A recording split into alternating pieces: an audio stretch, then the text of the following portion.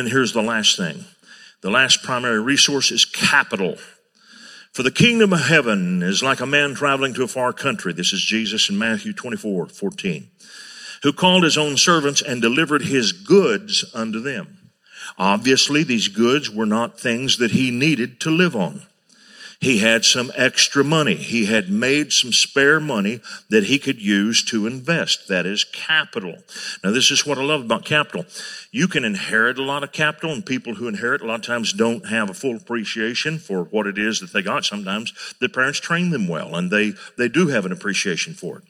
But the best capital is the money that you worked hard for, that you saved. You're a little bit more careful with it than you would be otherwise. So that's capital. It's this extra money. It's not money you got to have to pay your bills. It's not your electric payment. That's not capital. Capital is what you have left over that you can invest. To one he gave 5 talents, to another 2, to another 1, to each according to his own ability, and immediately he went on a journey. Then he who had received the 5 talents went and traded with them and made 5 other talents. Now, here's what I want you to see. The master expected these guys to increase. He expected them to do something with that money. 2 of the 3 guys did. The guy who got 5 talents turned it into 10. The guy who got 2 talents turned it into 4. The guy who had 1 talent didn't do anything with his. He went and buried it in the earth and didn't develop it at all. He is called a wicked and a slothful servant. God expected him to increase. God expects you to increase. God expects you to learn to think. He will give you the tools that you need to increase. Doesn't matter who you are. Doesn't matter what your background is. Doesn't matter what little education you may have or great education you may have. It does not matter. I love how I have seen God work in this area. Because God will take things that you know, that you're familiar with, skills that you have, and he'll open new ideas and new streams of income to you. Now listen to me. 4 primary resources. 1, labor. 2, wisdom. 3, product. 4, capital. The 4th one, you're least likely to have.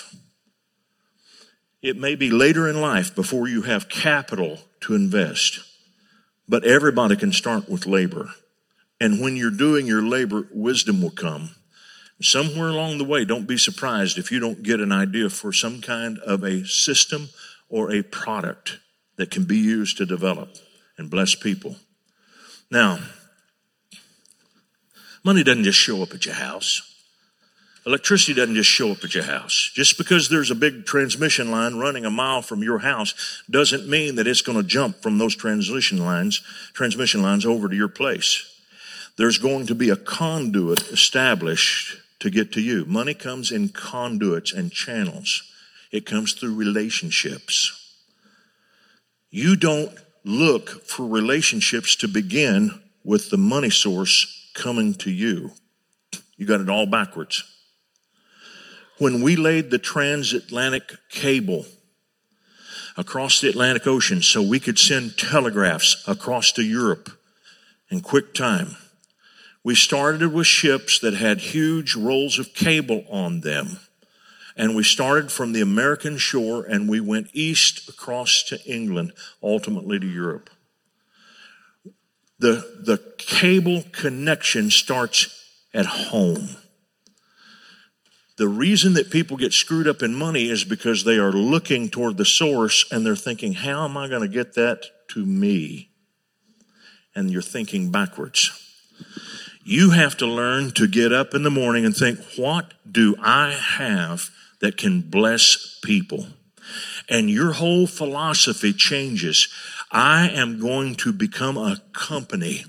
I am going to have a product. Your product might be just what you do on your job, but you are going to create the best product you can create.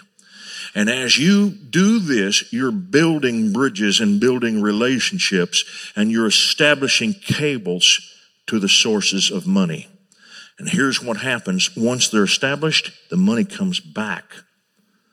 I believe that this is what Jesus had in mind when he said, give, and it shall be given unto you. Good measure, pressed down, shaken together, and running over, shall men give into your bosom. If you're a business person, You give an offering, you don't suddenly see all kinds of people just coming, dumping money in your lap. Here, I know you gave at church last week. Here, I want to give you some money. Very few of us ever have that happen. I think it's about a way of life. You are giving in all that you do. I'm going to give the best I've got. What does this mean? It means I may be underpaid for a while. It may mean that I'm not being rewarded handsomely for everything that I do, but I'm not doing it for that reason. I'm doing it because I believe in what I've got to offer. And ultimately, I know the money will always catch up to what I'm putting out there. It will find its way to me because I believe God. The Bible says Abraham was rich in cattle and silver and gold, and I'm going to shut up after this. What does that mean? Abraham had 3 channels. Abraham was rich. Think about that for a minute. Abraham didn't live in town. He lived in the boonies, but yet he was rich in cattle and silver and gold. Silver and gold, 2 of those things are money that flows through some kind of an economy. I don't know if you've seen it or not, but there's not a whole lot of silver and gold, not too many banks out there on the plains. So how in the world does money flow from the boonies into Abraham?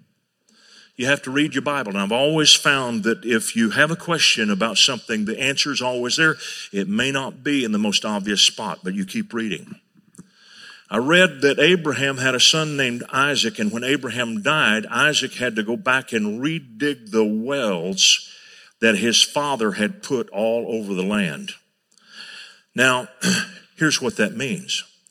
Abraham understood the significance of water. And you can see that when God came to visit him in Genesis 18 with 2 angels, Abraham, the first thing that he offered God was water. Then he offered God food. And he offered God shade and comfort. He did not realize he was dealing with God in the very beginning. He thought it was another traveler. Abraham just happened to live on the busiest caravan route in the world. There would not have been a day that he couldn't look up and see a group of camels moving from the north down toward Egypt and back again. And they were loaded with things to trade, and they were loaded with silver and gold. And when they needed water, here he has it. When they needed food, here he had it. He didn't give it away. He sold it. And so Abraham was able to take advantage of the things he was familiar with. And here he is in the middle of nowhere making money because God didn't just bless him because he liked him and all this money starts raining on him, but he had systems that brought the money in. One more thing and I'm going to shut up. People who have no idea how money flows have very little of it. The people that I've met in life who have a lot of money are people who know exactly where their money's coming from. They've got a system that keeps bringing it in. I want to pray for you. I want God to give you wisdom and a system. But let me tell you something. If you're thinking about, well, I need a bigger boat, I need a bigger house, that's part of it. God will bless you with things. But your number one responsibility is to bless the kingdom of God. Do things like we talked about earlier with the compassion offering. By the way, that's Johnny's bank account number on that check. So if you want to maybe tap in, take a look at that after. But the point I want to make is this. God wants to give you wisdom if you put your purposes to the right place. Father, I pray in Jesus' name for the men who are here under my voice. I pray that they would take to heart the things I've shared and said. Let your ideas flood their hearts and minds. Let them stew on what I've said for the next several days till they come to an actionable step. Then give them another step to take that they may fulfill your purpose in their lives. And Father, if there's anybody here today who does not have a relationship with the real Jesus, help me to find such a person. Heads bowed and eyes closed, you're here and you say, Pastor Willie, I do not have a relationship with the real Jesus. I've heard about Jesus. I've heard my grandma talk about Jesus. I went to church a little bit, but to say that I really, really, really know him, I couldn't admit to that, but I want to. Let's pray together. Dear Heavenly Father, thank you for loving me so much. You sent Jesus to die on a cross for my sins so that I could be saved. I thank you for forgiving me now.